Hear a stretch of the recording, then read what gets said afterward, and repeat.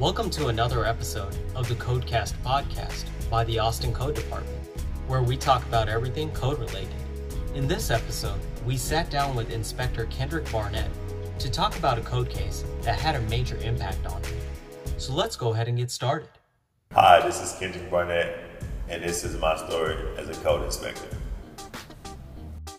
Well, my case that's dear to my heart it's an ongoing case. For those that don't know what hoarding is, it's just a collection of items that people seem and cherish to be sentimental to them, and they start collecting a lot of it, and before you know it, over time, their houses, their garages, their backyards are engulfed with stuff.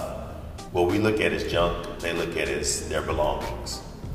And in this situation, I got called out due to the items left at the curb. So I went out to the property. It's one of my second case, my first week out of academy, and it was the second case. I was excited. I was like, cool, I got a hoarder case. I've heard all these stories about them. I'm gonna go out here and I'm gonna tackle this task, but I'm gonna get it done. And I get in a man and I look at the case history. The case had been served and notice of violation before I got there, but the owner had paid the fine. So I was like, cool, this is gonna be an open and shut case. Boom, I'm gonna go out here, I'm gonna talk to the owner, like, hey, clean up the area. I'll come back in 7 days, take cleanup pictures. Whoo! It was bad. I pulled up in my truck, radioed it. I was at the location, radio dispatch, I was at the location. I got out and I was blown away with what I saw. This property had instead of a garage door, it had a tarp, a brown tarp, and it was being bulged out. So it was like stuff was like pushing out of it, like it was growing. So I was a little concerned about that.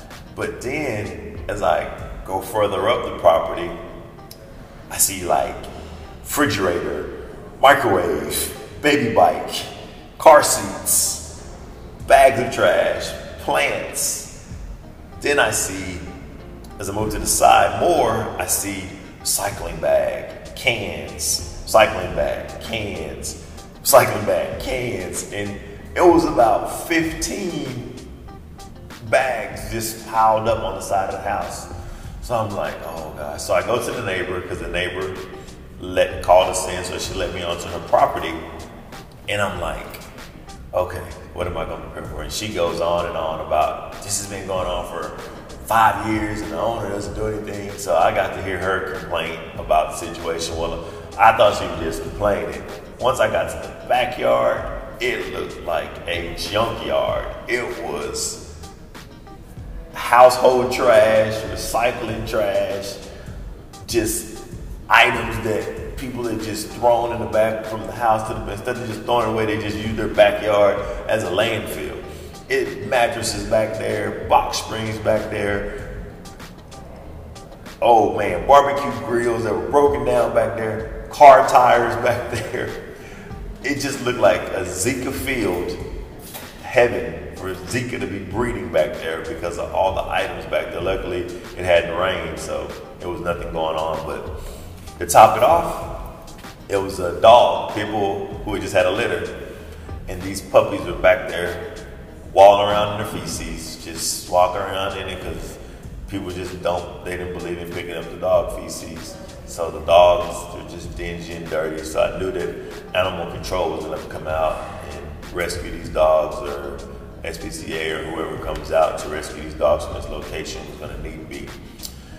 And that was the least of my concerns.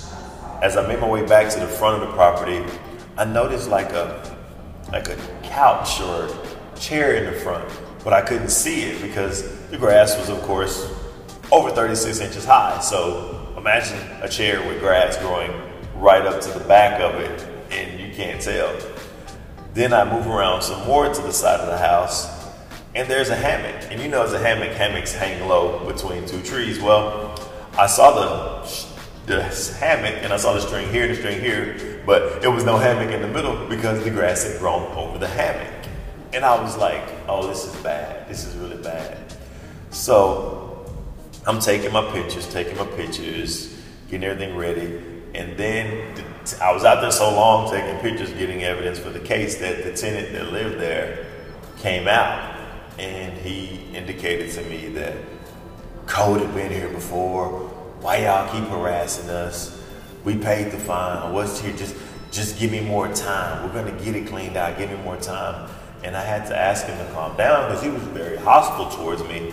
And I let him know that he was naming the previous code officer that worked with him and how in his eyes he was unprofessional by having to post on his property. He was very upset because neighbors saw the posting and he felt like code was picking on him. And I was here to do the same thing. And I had to educate him and say, so I'm not here to be your enemy. I'm here to be your friend. I'm here to enforce the ordinance, which is what we do. Also to let you know where you are in violation. And also, how can we help you? So I was out there at least a good hour and talking to him and explaining to him what can he do. And he gave me the backstory of his grandmother was a hoarder. His mother picked up the hoarding, and now his mother left the house to him and his sister, and they have to clean it up. And I'm just like, I felt bad, and I was just like, oh man, what are we gonna do?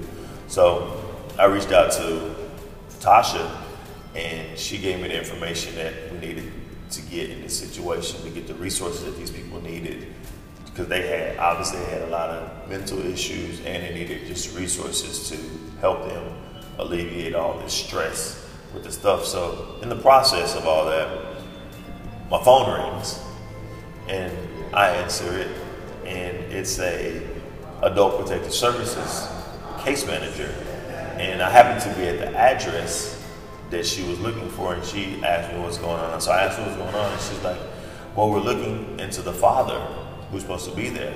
So I asked the son, is your dad here? And he's like, no, he's not. And I said, okay, thank you.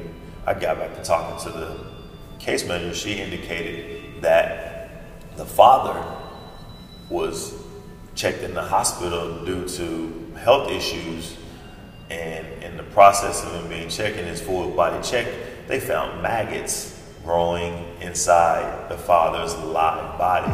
And I literally was like, I couldn't believe it. So I asked her again. I was like, ma'am, you said what? And she said, yeah, the dad had live maggots growing inside of his stomach. And I was just like, ooh, Lord, what have I gotten myself into? Like, I was not expecting this. I was like, oh man. So I get on the phone with her, talking to her, and they needed to find the father. The son explained to me that the father was living with the mother, who was living in a new location.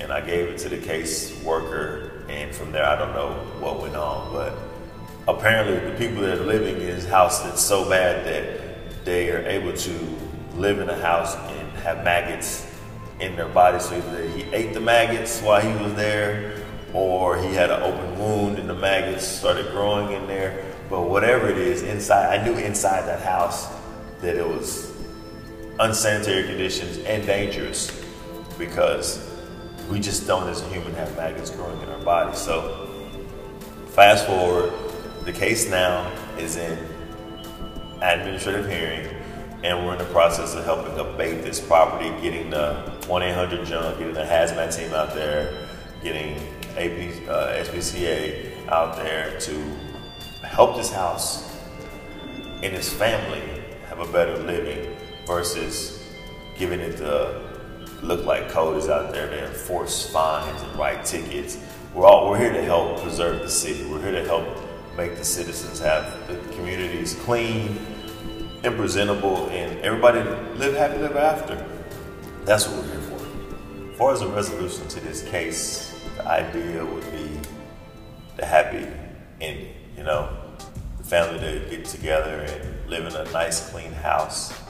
And that is doable with the resources that we have and the resources the city can provide. We'll be able to get 1-800-JUNK or whatever large companies that we use to remove the junk, and then maybe be able to get to tenants like counseling, because hoarding is serious. It's a problem that faces the United States, and getting those people the help that they need with the resources that were available, the ending will be great. I would like to come back and see the house in repair and have everything just cleaned up, because the house is a great house. It's a nice corner lot house, and it's beautiful. It's big, huge backyard, and I can tell it's been in the family because the mother handed it to the daughter, the grandmother passed it to the mother.